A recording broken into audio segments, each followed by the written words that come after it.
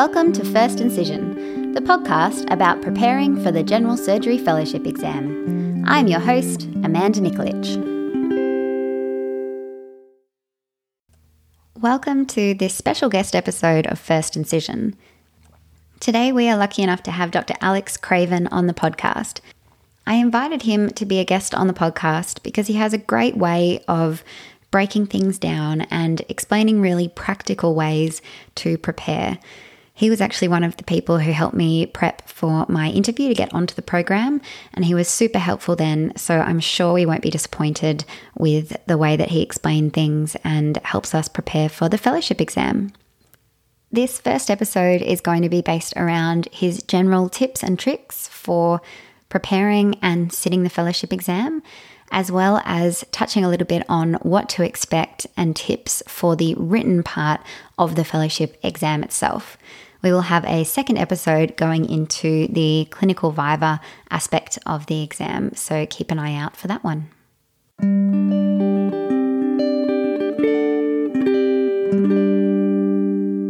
Thank you so much for coming on the program today. Before we get started, I thought I might ask you to tell us a little bit about yourself. Thank you. It is a pleasure to be here. Flattered to be asked and humbled to be involved. My name's Alex Craven. I am currently in my first year of upper GI and SCOSA fellowship training at the Royal North Shore in Sydney. Before that, I did a postgraduate fellowship in bariatric surgery at the Austin Hospital, and I sat and passed the exam in the first half of 2018, so a couple of years ago now, and finished general surgery training in that year. I don't know, I'm married, 2 kids, 1 6, 1 3. That keeps me busy enough.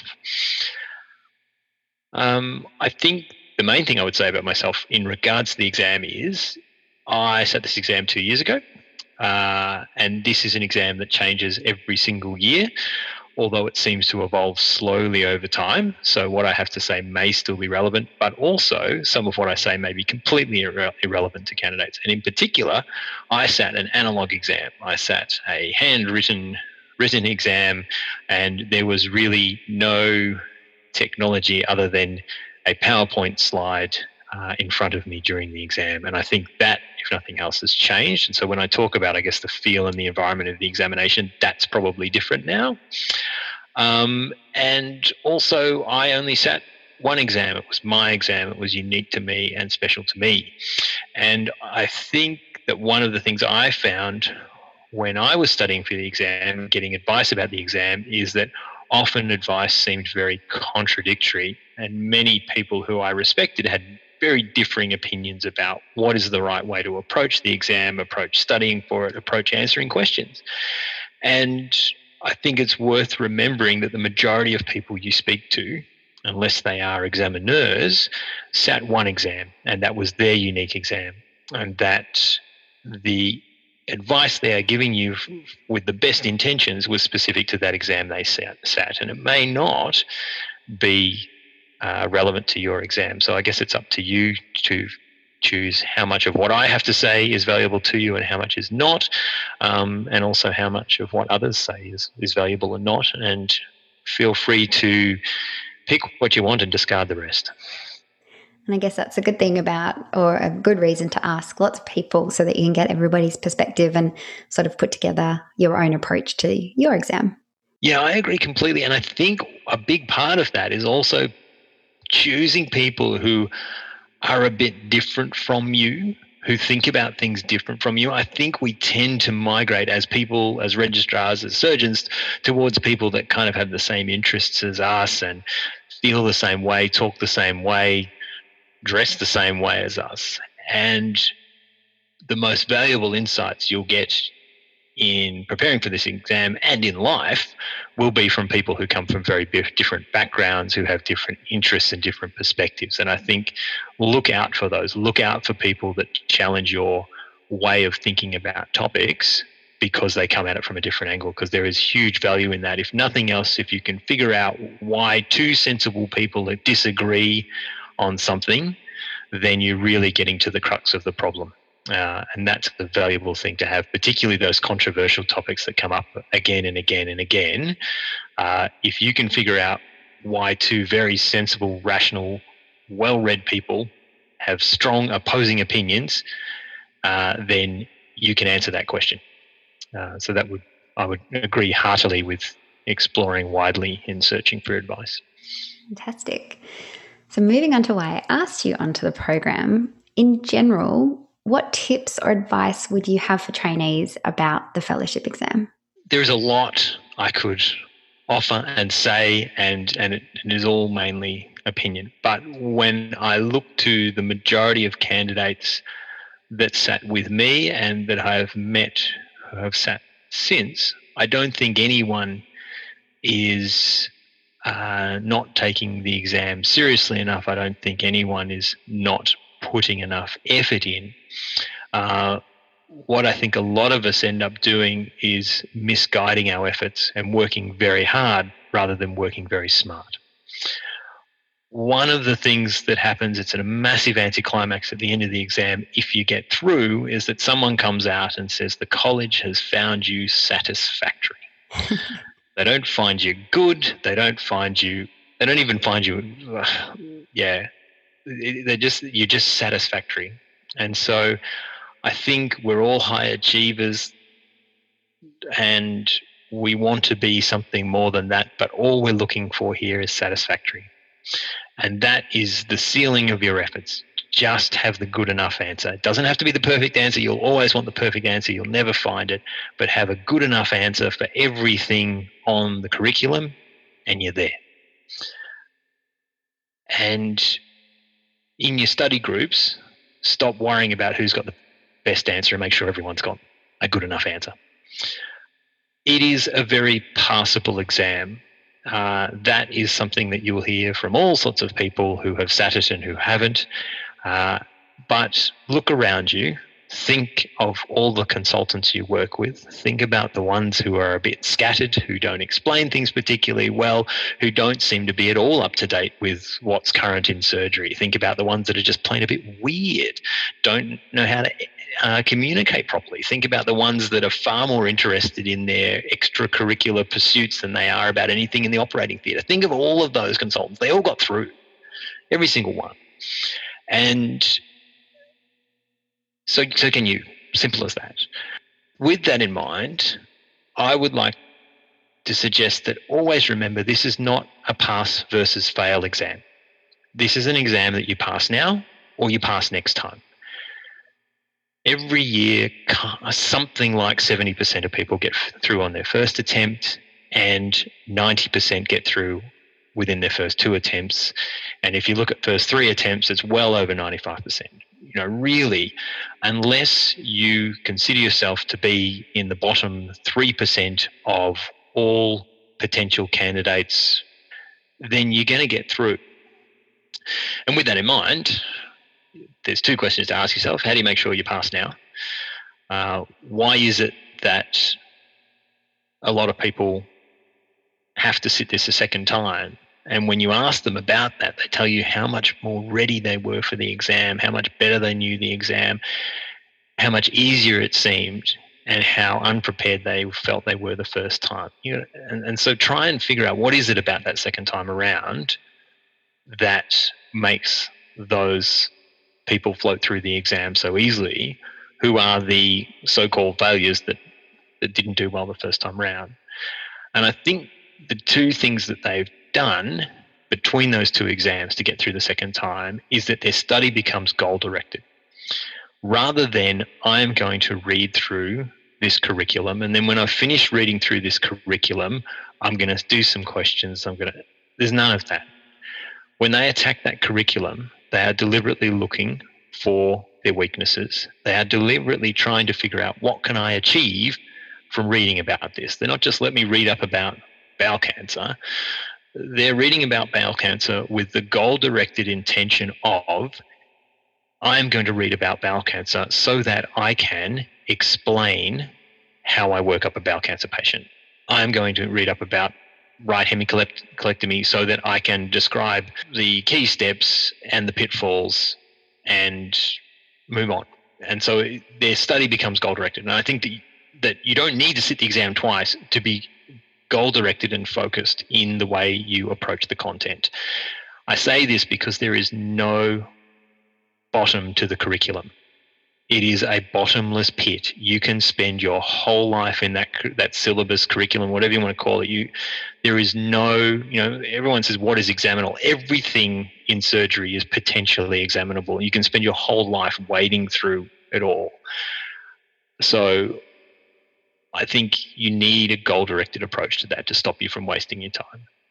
And the other thing I think they do is that they deliberately practice. So they don't just practice exam questions to get some feedback on how to improve next time, but they practice exam questions in a deliberate way to change their performance in specific ways. What do I mean by that?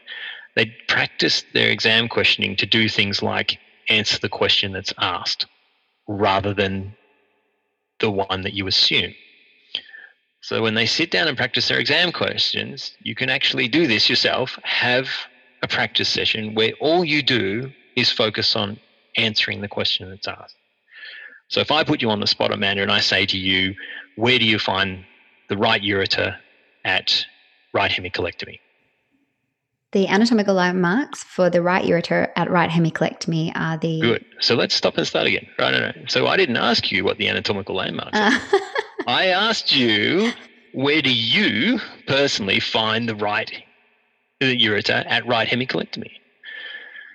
And so your answer could probably start with something along the lines of, at right hemicolectomy, I find the right ureter during lateral to medial mobilization of the right hemicolon by staying anterior to the retroperitoneum, whatever you want to do that. But that's a very different way to answer the question.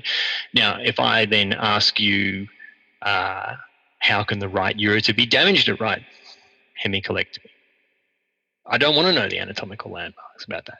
And that's a very simple, straightforward example. But you can have practice sessions with the people in your study group to get rid of that behavior of trying to be smarter than the examiner, trying to answer what you think displays your knowledge best versus what the examiner has asked. And I think that a lot of candidates that have struggled and candidates who have had freak out moments, and I count myself amongst them in the exam, this is a key problem.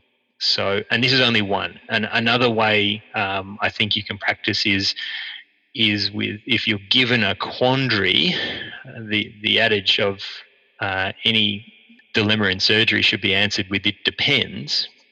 Have a practice session where you answer with everything with "it depends." And then the next question, of course, is it depends on what? So if I ask you, you unexpectedly find a common bile duct stone at laparoscopic cholecystectomy, what will you do? It depends. It depends on what? Okay, so now, and you can depend on whatever you want, but that, have a think about that, because if you then ask yourself, it depends on what, then it depends on, does the patient have symptoms of cholangitis? Have they got evidence of biliary obstruction? Where am I?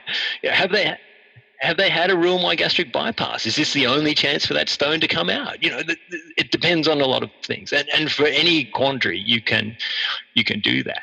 And it becomes a bit of a fun exercise.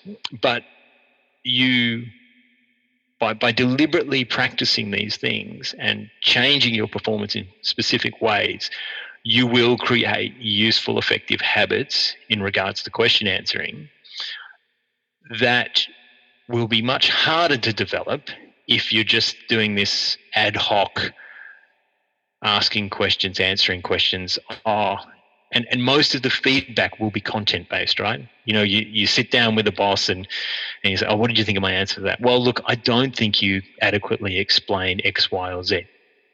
Most of the feedback, and if you can find someone that will give you good technique feedback, latch onto them. And latch onto them early, develop your habits early, rather than trying to change the way you answer questions after you've been through the syllabus and already thought about this for 3 months. Set your habits early. That's really practical advice about how to structure sessions and develop a different way of thinking about just the content, because it is really hard to come up with ways, I guess, to do that in the study sessions. And we've struggled with, how we should structure the study sessions and what sort of things we should do, question answers, operative stuff. It's really hard to come up with that. So that's really handy advice, really. Yeah. Look, I think if I could have my time again, I would have done these. This is all fine for me to say. I didn't do any of this stuff. It's all stuff I've thought of kind of mid to late exam preparation. The other thing I think, while we're on the topic of this being a passable exam that you either pass now or pass later, the next question you need to ask yourself is, why might I need to sit this later on? Why might I need to do this again? And I've had the privilege and pleasure to meet with a number of surgeons who sat the exam more than once and talked to them about these things. And what became very clear to me is it's our weak links that delay our transit through this exam, not our lack of areas of expertise. So no one has failed this exam because they couldn't quote the latest research. No one has failed this exam because they didn't know enough about the RET proto-oncogene. People have had to resit this exam because they hadn't adequately covered areas that were really quite basic and quite simple.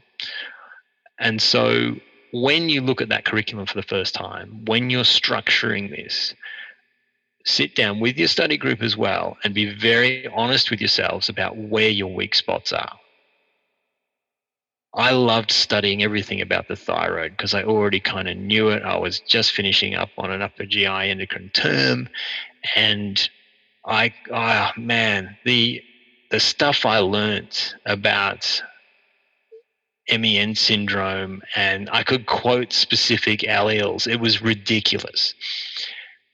Of absolutely no help or use. But you get into this trap where you think, hey, I'm doing good study here. I'm learning lots. And it is kind of interesting, particularly when you're trying to procrastinate from dealing with, gaps in your knowledge. Find those areas that you're less comfortable with. I had no idea about chemotherapy and breast cancer. And it took me a very long time to sit down and actually come to grips with that, because everyone else seemed to know about it. And so it was embarrassing to address that because I didn't want to show that I knew nothing about it. So go and find those. Be very honest with yourselves and each other, and find those areas where you're like, I don't really understand this. I don't get this. And deal with that first. Don't go through the curriculum in a stepwise, because if you go through it in a stepwise manner, you will devote a week to each section. And the majority of that week will be refreshing yourself on the stuff that you know and understand, because that's just more pleasant study to do. And that's not time well spent. Knowing something that you already understand better has never helped a surgical candidate. Dealing with the areas they don't know well will. One other thing that I think causes people to resit this exam is choking. That is, and I mean that in a sporting sense, the choking I would define as performance that is severely below. Let me start that again. Choking I would define as performance that is well below that demonstrated previously by an athlete or an exam candidate. That is when you know that answer, but you just can't get it to the tip of your tongue or explain it properly.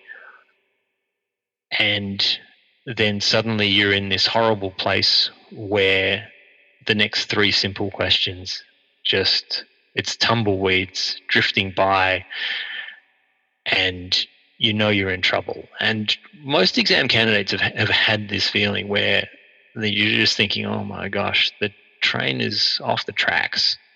I am a grown man with a wife and kids, and I am just floundering like a scared child here. And that is a horrible place to be, and it ruins people's exams. And if you talk, again, a significant number of people who have had to resit this exam have had to do it because of choke events. It's not that they're any worse than any other candidate. It's not that they don't know enough. It's not that they haven't tried enough. It's not that they're not eloquent enough. It's just that they're in that horrible place. And this happens to professional world-class Olympic athletes. This is not something to be embarrassed about. It is actually a sign that you are performing at your peak. If you can choke, you have to be really good at something to choke at it. If you're not good at it, you can't choke, right? So the good news is that in sports, the military, and life, people have looked at this and know how to stop it from happening. And the answer is generally simulation. If you put yourself in an environment that is of similar arousal or stress to the event, and imagine it happen, and then practice in that sort of environment, it actually decreases your chances of you choking. This is why the military scream at their officers during basic training. This is why athletes who are practicing at the top level aren't just shooting free throws from, in a quiet stadium. They're doing it with people jumping in their face and yelling at them and carrying on. So get into simulation early. Create an environment that is as much like the exam as you can. Choose scary people to be involved in your simulations, people that you are either frightened of or either you respect and therefore are frightened of disappointing. Involve them in your simulations and do it often. And the choke events just won't happen. As simple as that. So those are my in general advice for this exam. One thing that we're all aware of, and it's part of choking and it's part of performance in the exam, is there's this really useful concept of the Yerkes-Dodson curve. And that's the one where performance is on the y-axis, stress is on the x-axis, and it looks like an upside-down U. And essentially the idea being that at very low levels of stress or arousal, we don't do a very good job at stuff. When we're bored, we're not very good at doing what we're doing. And also when we are at very high levels of arousal, such as in the middle of a surgical exam, in a grand final, in war, we make silly decisions or we perform well below our optimum. And you can really use this. And I think that a lot of us think about it in terms of, in the exam room, how do I keep myself out of that danger zone of the highly stressed area where I'm likely to underperform? And there are lots of techniques for that, and you need to have some. I've talked about simulation so that it doesn't feel so weird. But yeah, I had songs that I would listen to while sitting around and waiting. I had things I would run through in my head that had nothing to do with the exam, just to bring me out of that space. And lots of people have similar techniques. You can find them all over the internet. For the interview, I did power posing to make myself feel confident and calm. As a perfect example. It's you, and I think if I had my time again, I would have something to do in the exam room to bring me out of that space. I don't know what that would be, but I wonder if there would be something you could do, or something you could have, a technique for when you're in the thick of it, you've got an examiner on both sides of you and the wheels are coming off the tracks. What would that look like? What would that thing that you do be? I'll give an example. I always have as my shit stitch, my bleeding stitch, is always a 5-0 Prolene. And the reason it's a 5-0 is because I yell out 5-0, 5-0. And if anyone has seen The Wire, they'll know that that's a silly phrase. And as soon as I do that, someone in the room who's seen The Wire kind of groans like, oh, you're an idiot. And that brings me out of that shit, there's blood all over the floor moment. I don't want to suggest this is routine for me, but I do that, and I deliberately have done this. And in any operation where I'm a bit nervous, a bit worried, and things get a bit weird, I'll say, have we got a 5-0, 5-0? And it's got nothing to do with the stitch. It's got everything to do with getting Alex out of his worry zone and performing better again. Flipping a mental switch for you. Exactly. And so I wonder what I would have if I had my time again to get me out of that derailment. So maybe that's something that you could and people should look at doing. Is there a way to get you out of that headspace when you know things are going badly? But also, what I was going to say about that is avoid the underperformance during your preparation, because it's boring when you're just reading through swathes of this stuff. And I think the answer to that, to me, was making it question-based and practice-based. And I think until I started practicing questions, which I did sort of 3 months before the exam, until I did that, I think my study performance was really poor. My knowledge retention was really poor. My grasp of what was and was not important, and my focus was really poor. And I think that had I started with problem-based, goal-directed learning from the start, I think I would have found my study more stimulating and therefore been better at it. And those questions, are they like those previous exam questions that have been photocopied and circulated everywhere? Is that what you mean, or just getting other people to ask questions? Both. I think one really good thing to do with that bank of past questions, because they won't repeat them. Everyone says, "Oh, it's repeated. That's on the previous exam." Well, no, they don't. They twist it in some weird way so that if you regurgitate the previous answer, you'll muck it up. But you look at that question and just ask yourself, how could this be asked in 5 different ways? I promise you, any question on the exam, there are 5 different ways to ask that question. The question about the anatomy of the liver with reference to its vascular supply and anatomical abnormalities thereof. We've all written this question like 5 times because it's kind of the easy one, and you feel good about writing it, and it will never come up the same again. So questions you could ask about that would be the drainage of the liver. Or, you could ask the same question with focus on the biliary tree. You could ask the same question or the segments or something else. Look at that question. The same with, the thyroid nodule question. Just change the characteristics of the patient. They're asking you about a 3-centimeter nodule in the right thyroid. Well, okay, fine. What if it's a 5-centimeter? What if it's a 3-centimeter? What if the question is how you take it out rather than how you work it up? What if the question is about your thyrotoxic patient rather than the benign nodule?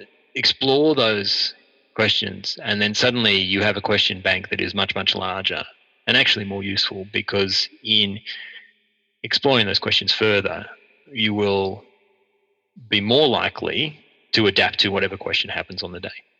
So that does kind of take us into the next section, where I wanted to talk to you about the different components of the exam, because I feel like having an idea about the way they're going to ask us questions will help us make up ways to approach studying for the exam. So I was hoping you could break down each of the sections for us, and then as well as telling us sort of what it is and what to expect, any tips that you have for each of the sections. And I wanted to kick off with the written exam in general and the spots. So the written exam, I got to warn you that I think, like most candidates, there is a lot of fuzziness in there, probably because of that high stress, high arousal scenario that we talk about. I mostly remember being in a really quite terrible hotel and then a fantastic party long before we got our results. Like, we all just went and had a great time just to be out of the exam. They're my fondest memories of the exam. I remember all of that very well. The exam in itself is a bit of a blur, but the written is a very collegiate, friendly place to be. It's quite nice. You're all in the same venue. The experience of the actual exam is you all show up. You see a whole lot of people you haven't seen since, the exam preparation course. You're all in the same boat. You're all managing your emotional overlay in various ways, and it's quite lovely and friendly and nice. And not only that, but there'll be people there from other specialties as well. So you'll see, people that you haven't seen for ages, you've worked with at other hospitals. Oh, hey, you're sitting your exam, all this sort of stuff. And it's just lovely. And then suddenly you're all sitting there realizing that the exam's about to start, and there's a lot of money, time, and pride on the line. And then it is a classic exam experience that you're in a 2 foot by 2 foot desk that is, well, I'm sure exactly 1.5 meters away from your next candidate on each side and in front and back. You've got a few writing implements, a bottle of water, and not much else with you. And there's a clock projected on the wall in front of you. And then you sit there and you wait, and then the exam booklets are handed out, and you're terrified to touch it in case you get kicked out of the exam, and then finally they let you start. And a couple of things happen that you don't expect. For me, one of them was I completely forgot what time we started exactly. I knew kind of roughly what time it was, so it was kind of a mystery for me for the whole exam, exactly how much time I had left. Now, I knew I had the answer to within about 10, 15 minutes. What I didn't realize at the time is I probably could have asked the invigilator and they would have just told me. But so that's probably something to pay attention to if you're an idiot like me. The other thing is that it is one of those classic too much to do in too little time exams where it's very easy to lose focus, very easy to lose track of time, and extremely easy to spend half of the exam answering perfectly that question you know so well and have practiced 5 times, because there'll be half of the questions will be like that. You will know them very well. I think all of us that sat in that start of 2018 felt very strongly that was the trap, was time allocation. And that idea of strong link versus weak link, you will get no extra points for making a good answer better. Like, yeah, you can get from the 3 to the 4. Has that ever happened in real life? Probably not.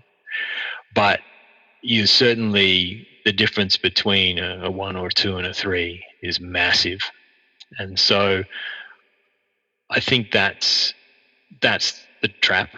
I don't know what you personally or anyone listening should do about that, but I think you should have a plan for it. I had an amount of time allocated to every question, and that was it. That was all the time I was going to spend on that question, full stop, no matter how well I knew it or didn't know it. But that means practicing 2 things. One, it means practicing a good enough answer for something you know well, as opposed to an excellent answer for something you know well, because a good enough answer is one that happens in about 10 to 12 minutes and stops as an encapsulated answer, rather than stops because you're only halfway through what you needed to put in there.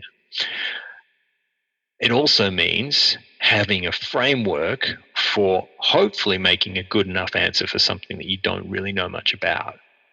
And so again, those are the 2 things I would practice, is having a framework that will get an answer to a trauma type question when you don't quite understand what to do about the specific traumatic scenario, a anatomical question where you really don't know the anatomy that well, a intraoperative decision-making question where you've got no freaking idea what to do about the case in hand, those sorts of things. But also, if you can beautifully explain the various options for the prophylaxis of breast cancer in a BRCA2 patient, not doing so, but explaining it pretty well in 12 minutes, rather than explaining it really well in 20 and then screwing up the rest of your exam. So that's the key to that one. It's time management is everything.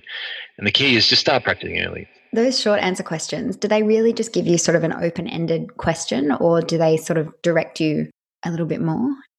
With mine, most of these were actually in about 2 parts.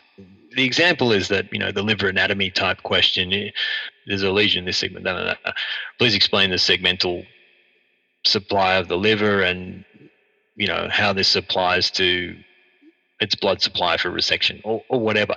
So you've really got 2 things there. You've got show us the liver segments and that Cunard segments, and the second is what's the vascular supply to the liver. So again, answer the question that's asked.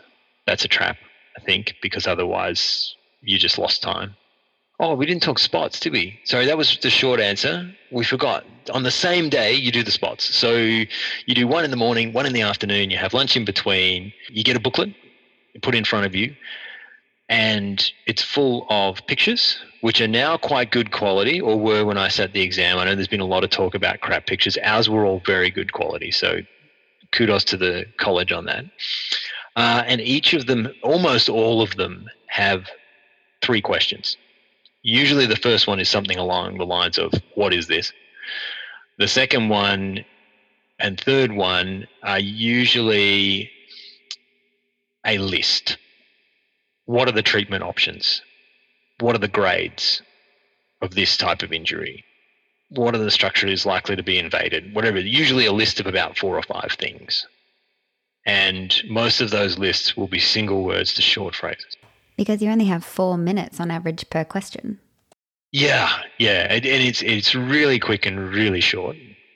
And again, this is of all the parts of the exam, this is the one where strong answers waste time.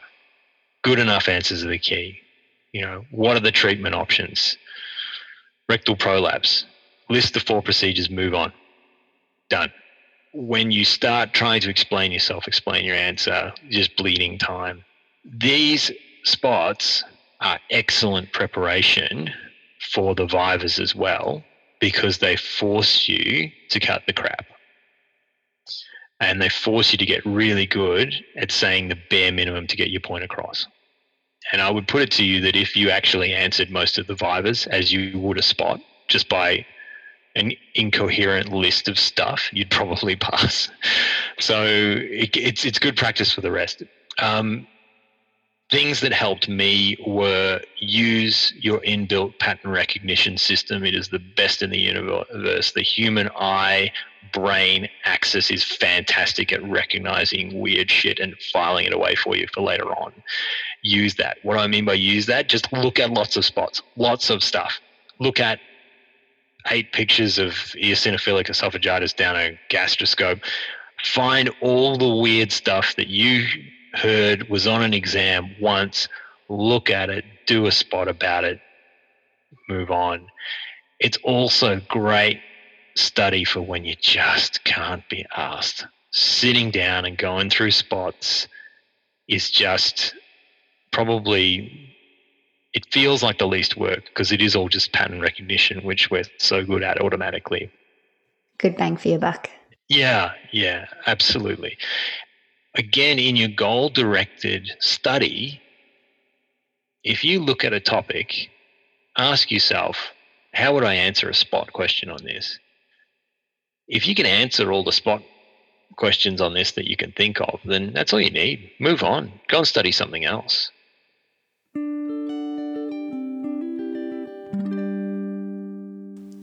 And that's where we're going to leave this interview for today. I'm so grateful for Alex spending his time with us, giving us these amazing, really practical hints and tips for preparing and sitting the exam. And I hope you guys have enjoyed learning from him as much as I have. Keep an eye out for the next episode with Alex, where we're going to talk a little bit more about the written aspect of the exam. I'll talk to you next time. It's time to close up. Thanks for listening to First Incision. If you have any comments or feedback, send us a message at firstincisionpodcast@gmail.com or follow us on Instagram @firstincision. Happy studying!